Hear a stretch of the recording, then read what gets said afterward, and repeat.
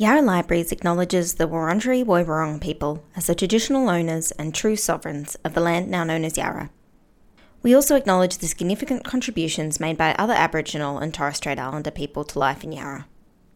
We pay our respects to elders from all nations listening today, and to their elders past, present, and future.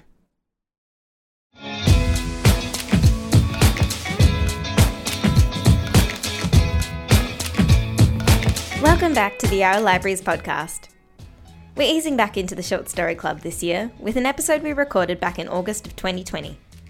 Cast your mind back to our second lockdown, if you can bear it, when we read Elizabeth Harrower's The City at Night. Today, Harrower is recognised as one of Australia's great authors, but during her life she spent time unappreciated and out of print. This short story is a shining example of why her work is appreciated today. Join my colleague Tegan and I for a discussion about the nuanced agonies and joys of making friends, and a few of our own recommendations for future reading. A reminder, Short Story Club episodes are best enjoyed after you've read the story in question, so see our show notes for a link to The City at Night. Tegan, how have you been doing? Yeah, I've been doing pretty good. Yeah, I really enjoyed discussing this story. Yeah, we had a really good engaged group to chat about it, so I'm excited to talk about it. It's going to be really fun. Yay! We had a really keen group as well. So just a reminder, everyone, these episodes are best enjoyed after you've read the story. So if you haven't just yet, then click pause, follow the link in our show notes and read that before you come back. We promise it's a quick one. And for those of you who did read it but a little while ago, a reminder that The City at Night is a brief portrait of two girls tentatively making friends for the first time. It's set at least 50 years ago, so the situation, two girls under 18 in their first full-time job, might be less common in Australia today than it was then. But their overtures of friendship resonated with a range of Short Story Club attendees this week. In fact, I think it's probably one of the most popular stories we've covered so far. Tegan, how did you and your group find this one? Yeah, no, everyone who attended my session, they really enjoyed the story. They all thought that it was quite a tender and lovely kind of interaction between these two women. It was interesting though because we had a couple of attendees who brought some really interesting, I guess, context or thoughts to the piece that I hadn't considered at all, just due to our like generational, I guess, differences. And that was really great for me to listen to and to get some perspective on, I suppose, because the stuff that resonated with me was definitely, I think, the kind of interaction between these two girls and the kind of tentative way they went about trying to form a friendship with each other, deciding what details to reveal about themselves and what not to avoid scaring the other one off, I suppose. So yeah, it was a really interesting discussion. How did your group find it? Yeah, our group really found the same thing. And I was worried for a moment there that because everyone had enjoyed it, we wouldn't have enough to discuss. I think you've probably found the same as I have, that generally stories where everyone likes it the discussion can sometimes be a bit less nuanced. Everyone's like, oh yeah, I liked it. Yeah, totally. Yeah. Which, to be fair, almost never happens. Usually there are a lot of different views about the stories that we do. And one of the things I really love about the Short Story Club is that people see that as a feature, not a sign that they've read a story that they haven't enjoyed, if that makes sense. People really enjoy the discussion and the different opinions that people bring to it, and sometimes end up with a slightly different view of the story than they did going into it, which is always nice to see. But yeah, something about the things that you mentioned too, that sort of tentativeness of kind of trying to reach out and befriend someone without letting on how much you want to do so, lest it scare them off, and sort of the difficulty of navigating that situation really did resonate with people of all ages. And I thought that was really interesting, that something that here is shown as a situation that's kind of unique to that first job situation is one that we resonated with us as something if we moved to new schools or started at university or started every time you start jobs as an adult as well. So I found that really interesting, that sort of experience, having to make yourself vulnerable in some way by demonstrating enthusiasm. Elizabeth obviously really tapped into something universal there.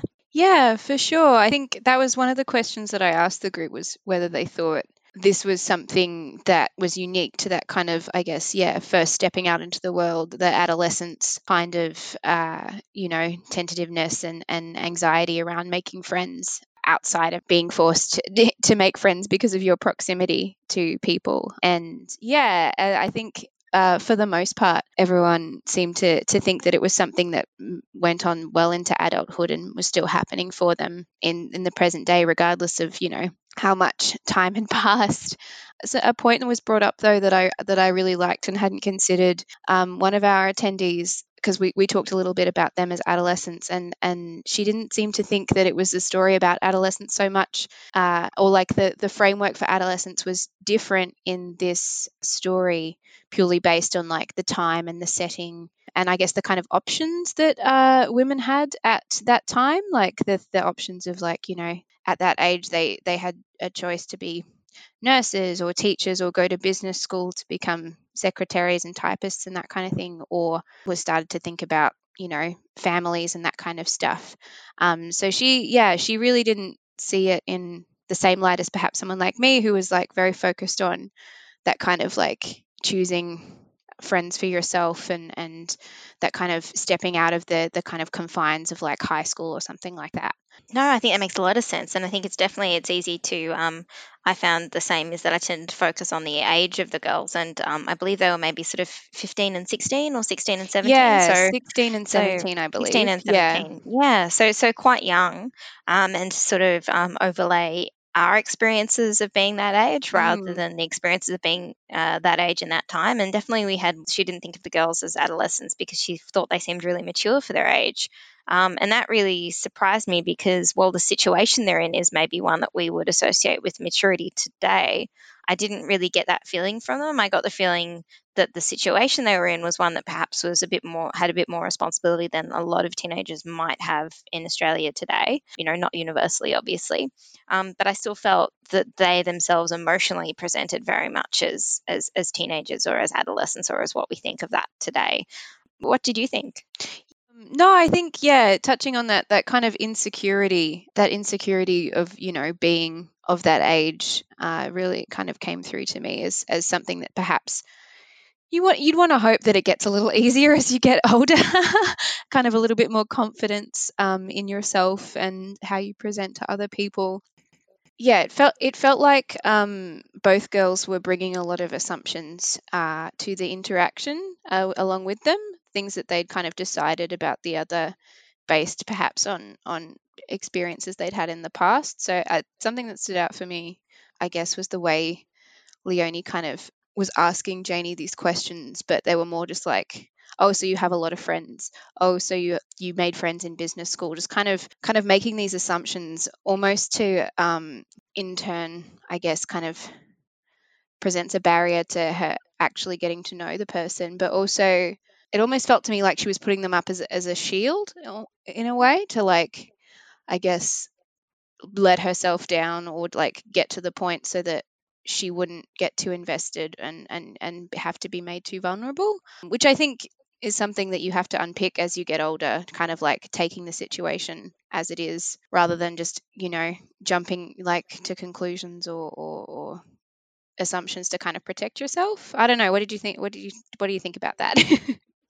No, no, I think you're right that Leonie was sort of putting up those, even sort of focusing on her being from Manly. One of the attendees in our group mentioned, well, Manly was quite a wealthy suburb, and that Right. Leonie might have felt that, so there might have been sort of a class consideration there with Mm. Leonie feeling slightly intimidated by Janie being from Manly, as far as she knew, because she didn't know at that point that she'd moved there from the country reasonably recently. But yeah, I think that sort of putting up barriers to sort of avoid getting too invested if you think the other person isn't going to be, and also the way Janie looks at Leonie as well, as she sees someone who is perhaps a little bit more put together than her, she thinks, and draws a lot of really positive conclusions from that without actually knowing her very well at this point, which again Yeah. felt like such a, I mean, not that there aren't people of all ages who do this, and not that we're not all vulnerable to that sort of thinking at times, but that sort of being sort of wow impressed by someone a little bit older and a little bit more elegant than you are is felt to me like a very teenage feeling as well, or a very adolescent feeling, that sort of judging by appearances and finding yourself wanting in comparison. Totally. It's like there's the insecurity there. Just, even at the start where she walks through the city and you can kind of, she's like, oh, look at all these sophisticated people. Like she feels very exposed, I think. And then it's only when I think that there's a moment where she's relieved when they actually get into the restaurant because she doesn't have to be surrounded by all these wonderful people who seem to be living their like very sophisticated lives. And this is, something that she isn't quite ready for yet. So Yeah, like that feeling of Janie feeling quite sort of exposed and out of place. I think yeah, absolutely that is something that resonates as a sort of an adolescent or a young experience. And I think it's not just that maybe most of us get a bit more confident as we get older. It's also just that less experiences are new or less experiences mm, feel new. And so because of that, because things are like generally there's something you can relate back to with something sort of the older you get, you feel less like here I'm in this new situation and I don't fit in because yeah. I don't know, because it's not as fresh a feeling. Yeah, so that definitely felt that way to me. Um, Mm, one of the things I really loved about this story as well is not just the sort of authenticity of that tentativeness and the nuance of trying to sound out whether particularly in a situation where you're maybe on your own and trying to make friends with someone else and like sort of feel out whether they're on their own as well. One of the things I really loved was how this was a story that really focused on the development of a friendship. And I feel like I can think of a lot of stories where the minutiae or the nuance of someone meeting someone who ends up being a like their partner in a romantic relationship are really common, right? There are so many mm, stories that focus on that, but stories that focus on a friendship with the same level of detail and interest are kind of rare, I think. I mean, I guess I think of like the Elena Ferrante series and things like that, but yeah. yeah, it that really struck me with this story as well is how rare that sort of nuance is given to friendship in fiction. For sure. Yeah, that definitely stood out to me as well. Just it's this beautiful, almost just scene of a friendship, and they really it gets really close to it, and like all the kind of awkward moments of meeting someone and trying to get to know them. Yeah, it felt very much like, I liked that it was given the attention of a first date, perhaps, but without any kind of that there was Romantic nothing, connotations, yeah. romantic connotations or anything like that. Just their awkwardness. They're like trying to talk at the same time. And that thing of like you both want to say something, but you're like, oh, sorry, you go first. Like all of that stuff. Yeah, it's true. You get that for sure. I think in first dates or like in romantic novels, that kind of thing. But the way that it drills down into that, but with a friendship, is really refreshing. Particularly, I suppose this shows kind of my glaring kind of hole in like reading of like I haven't read that much Australian fiction or from that kind of school of writers that Elizabeth Harrow was a part of. But yeah, it seems very unique, or at least kind of revelatory to me, that she would spend the course of a short story just focusing on these two women and their friendship. I really, really enjoyed that aspect. So we've talked about a couple of things situationally in the story Mm, that are quite different to today, things that not date the story but position it in a certain time and context. One of the things that the two girls bond over, or a thing they kind of use to signal their availability as friends to each other, mm. is difference. How they both feel different from their peers at their workplace and like slight outsiders. Like, how did you find how Harrow assigned difference to both of the girls? Yeah, I found it really interesting because there are 2 points that the girls kind of offer as to them being different, and I think it's quite telling, I guess, in the way that Leonie does it, because I guess in the point where Janie says to her, "Oh, you're different to the other girls at work," her immediate kind of assumption is that she thinks it's because she's Lithuanian, but then Janie makes this really interesting observation of like, well, no. I don't think that's not what I meant. There's something else, something more fundamental, I suppose. And yeah, I found that really interesting because Harrower, I suppose, offers these like 2 points through the girls of like Leonie's was born in Lithuania but moved to Australia when she was very young, and then I think Janie's from the country but she moved to Manly when she was like 13. So there's that kind of, I guess, difference, like spatial difference, I suppose, if that may, or like difference of where they came from, that they could perhaps connect over. I think you're right in perhaps saying that it's a product of their youth as much as their kind of background, that kind of idea of like, if you don't fit into these very kind of rigid groups, or just the fact of you not being a little bit different is enough to kind of gravitate towards other people who mark themselves as different as well. And then as you get older, you kind of realize, well, everyone's kind of, everyone is a rich tapestry of their own experiences, and Mm. we're all not as special flowers as we think we are, if that makes sense. Absolutely. Sort of at first, I think I kind of went through a couple of reaction points with it. My first thought was, oh, like coming from the country in the past sort of 10 years, or having been born in, mind you, like a European country and Mm, growing up here from the age of one, they don't seem like such radical points of difference to me today. But for context, I guess we're both in our early 30s, mm-hmm. being born in Australia, and it always sort of surprises me when I read books that are set sort of 50 years ago or more in Australia, the points of difference that were highlighted at those times, because they're Yeah. things that wouldn't be highlighted necessarily as points of difference today, or not as significant points of difference from your peers.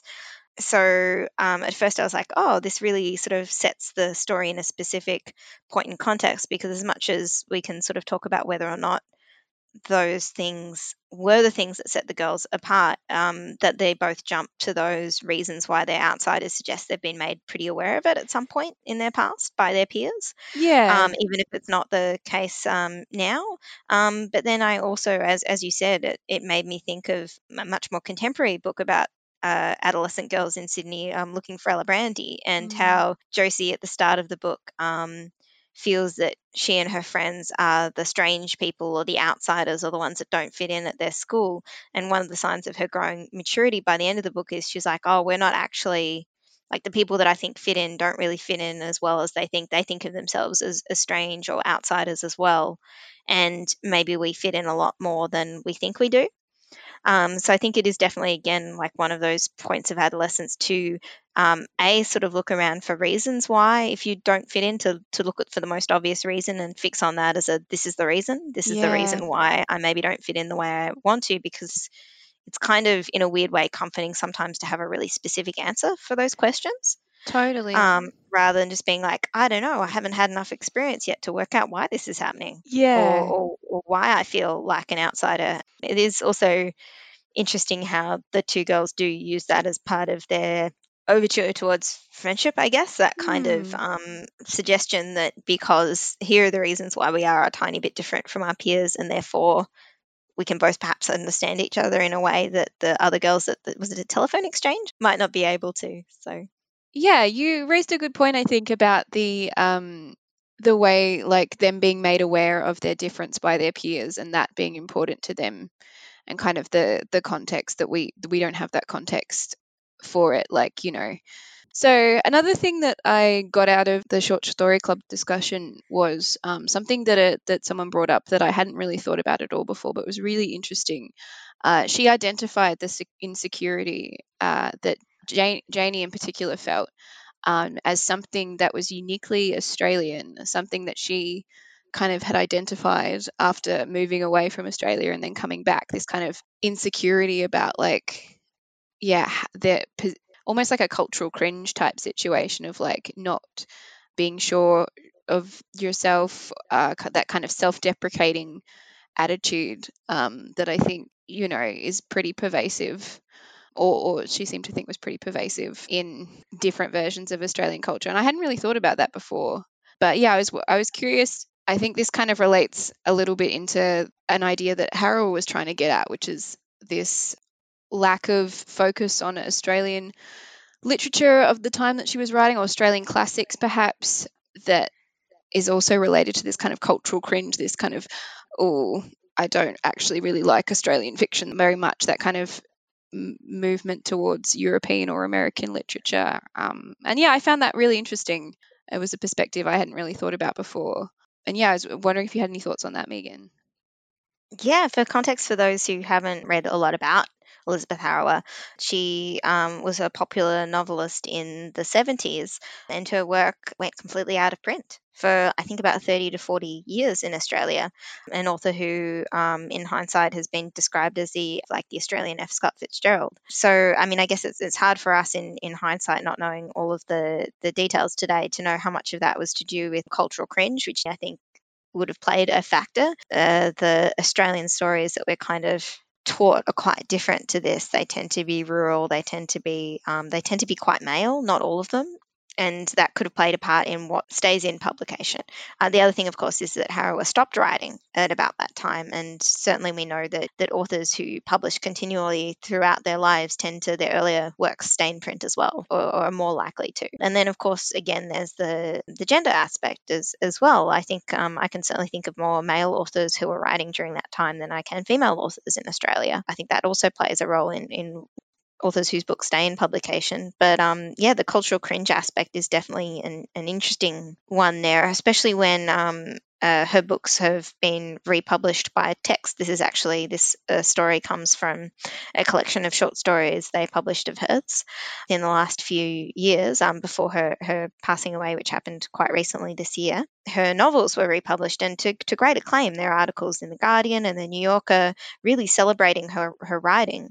And like, I suppose, anytime this happens, you think, oh, how could this writer have been essentially forgotten or overlooked? Which just makes me think, of course, it happens all the time, right? Yeah. Like, there must be so many authors of previous times that were brilliant in their own way, and that quirks of the market or cultural cringe or gender aspects or like trends or all kinds of things just lead to these stories being forgotten. As to the girls' insecurity being due to cultural cringe, I really didn't get that feeling from this one, but I do know it's something that Elizabeth Harrower explored in a couple of her other stories. It's something actually that one of the articles mentions, is that her characters, if they mention something beautiful or something about Australia and they mention it in comparison, like, oh, how much better than blah blah in Europe is this, it's usually a character that's quite, like, not a character that's held up as particularly admirable in the story. Yeah, right. And so, if anything, it's a cultural cringe that Harrower replicates in her own work. Her own work. That's really So, interesting.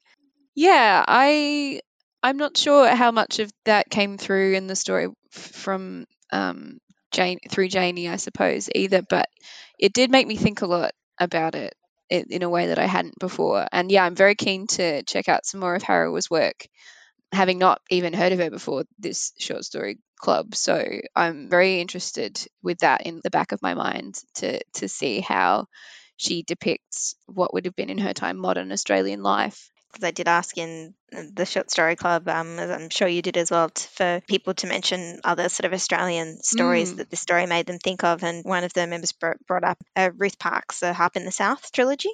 I think because of the setting, it being set in a Sydney of the last century, which isn't something that I've read for a while, but so that's one that did come up. But more great. generally, I guess we'd really appreciate, your recommendations of underappreciated, in your opinion, Australian stories. So if you want Totally. to either shoot us an email at Yarra Libraries, or if you'd like to leave a comment on our SoundCloud, please go for it. I mean, I think that this really highlights that every generation is going to have blind spots of books that are not trendy or popular at the time when they are doing the majority of their reading or learning whatever the canon is at the time, and I use canon in quotation marks, of course.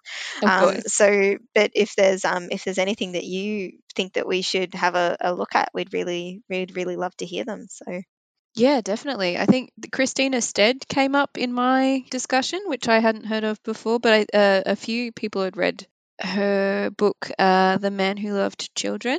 great. Well, as we always do, we'll put the notes on some of the books that came up in our short story club discussions as related to this story in some way. We'll include them in our show note, as well as some notes on where you can find them in our collection. One thing, just before we go on to other things we've been reading and enjoying recently, one of my favorite parts of the discussion actually was it meant that a lot of us brought up our own experiences of being out in the city without our parents for the first time, like out with friends, and how everyone across, like, we had a range of ages in our club, and had their own stories of that happening and their memories. And Tegan, I was wondering what your first memories of being in the city on your own or with your friends was like. Yeah, yeah, I remember Definitely, I think probably maybe like 15 or 16, I remember. And so I lived out in the far eastern suburbs, so it was a very big deal to go to the station and catch a train all the way in. That was very exciting. So we would always catch the train into the city.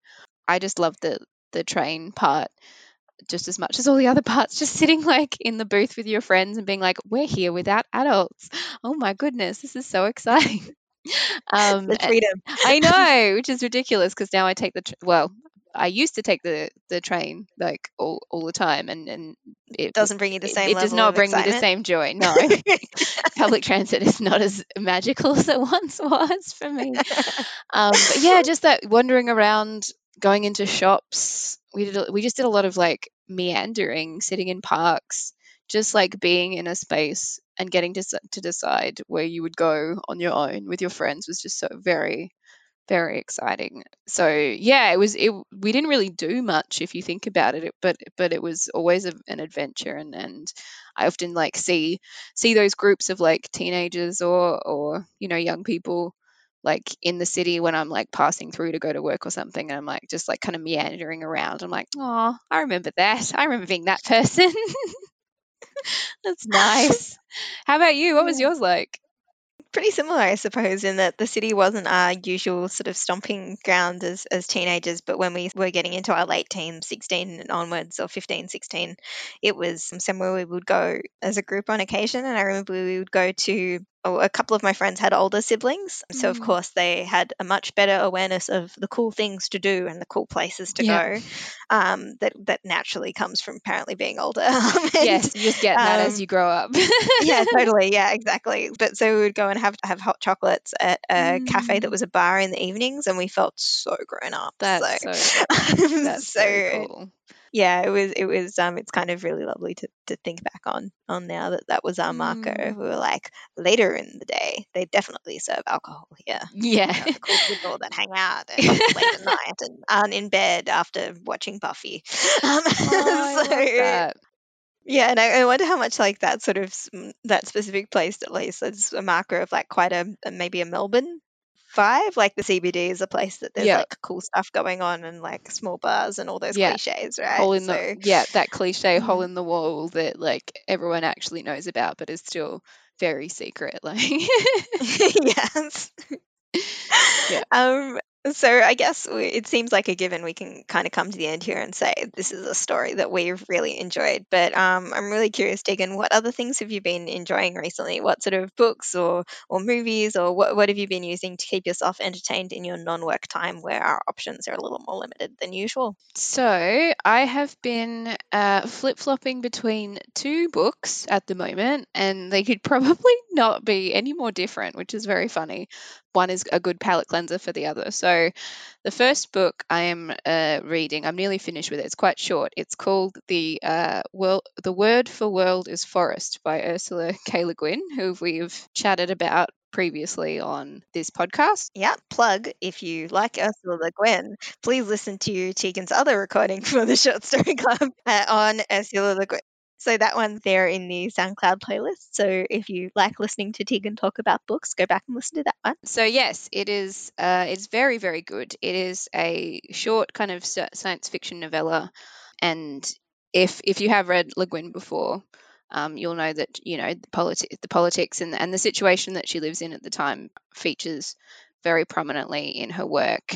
This one is, I feel like, in response to, or she was definitely thinking a lot about the Vietnam War at the time. So it is about a completely forested planet that is, I guess, visited and attempted to be colonized by Earth or Terrans, I suppose, as they're called, and for the resources and the kind of conflict that occurs between the humans and the kind of native population. And there's these really interesting questions about, like, so the native population, they're like a pacifist race, or species rather, and this kind of like question of like what happens when Terrans kind of introduce violence against, in I guess as in retaliation, but also violence against each other within species. It's very, very, very good, but it is heavy going, which is why I'm also reading Red, White, and Royal Blue by Casey McQuiston. So I'm very much enjoying this book. I'm about halfway through, and it is a romance novel about I guess an English prince and the first son of the United States. So it's this great kind of them having to get along for international relation reasons, and then that obviously starts to evolve into something else. It's a very good romance book, and I'm very much enjoying it. It's very funny. There's a lot about American politics that I didn't know. I was lucky enough to get to see the author talk as part of the Melbourne Writers Festival. She talked a lot about reading a lot about getting very interested in US politics and then putting that into her excellent rom-com. So it's really I'm learning a lot and having a very nice time because it's just a very sweet kind of romance story. So yeah, I'm using that as a palate cleanser to my hectic sci-fi Vietnam War book. Recommendations from Tegan Yeah. have a romance palate cleanser for your hectic books. I think that sounds like a really sensible choice right now. So good job. You wouldn't think it works, but it does. But yeah, what have you been reading, Megan? Quite a few things recently, actually, which is really nice. I know those of you who were listening to the earlier Short Story Club episodes would have had Nell and I talking about how we were finding it slightly more difficult to concentrate on books in our current situation, but doesn't seem to be too much of a problem now.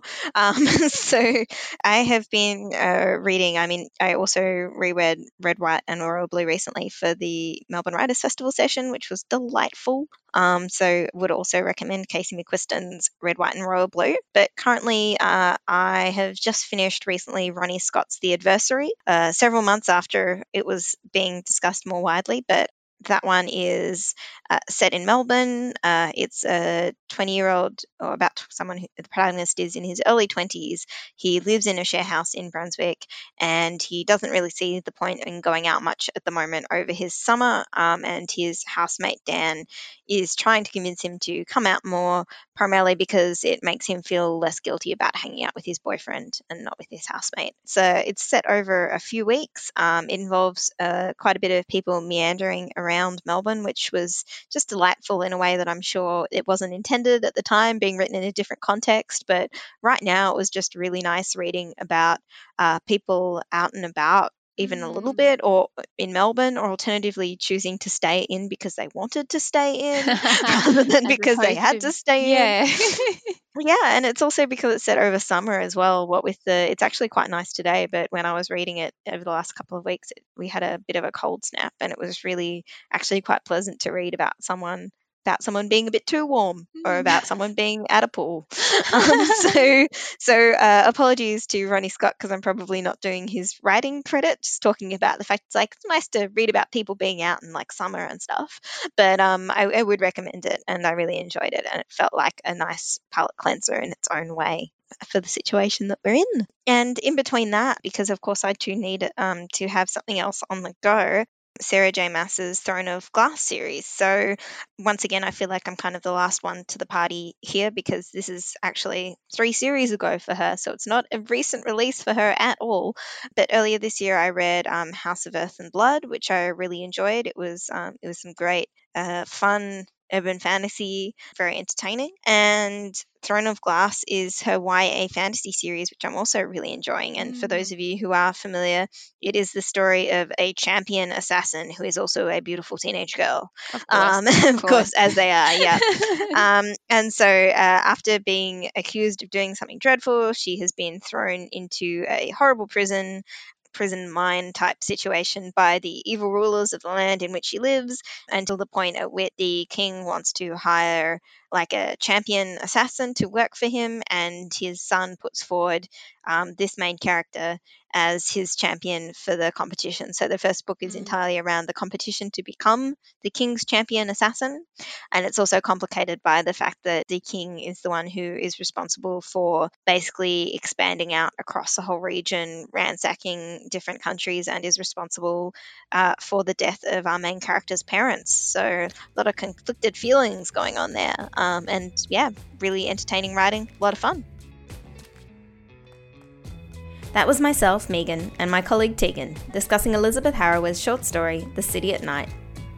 If you enjoyed this story, now's a great time to visit us and pick up another from Harrower, or any of the other titles mentioned in this discussion. You'll find them all in our show notes. Now, this episode might have been recorded during lockdown, but our libraries are happily open once more. You can visit any one of our branches right now, where we'll be happy to point you in the direction of a short story collection or anything else you're in the mood to read.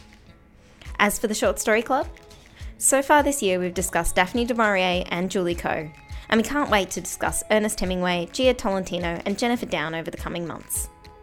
Head on over to the Yarra Library's website now if you're keen to attend our April meeting. It's coming up very soon. Happy reading!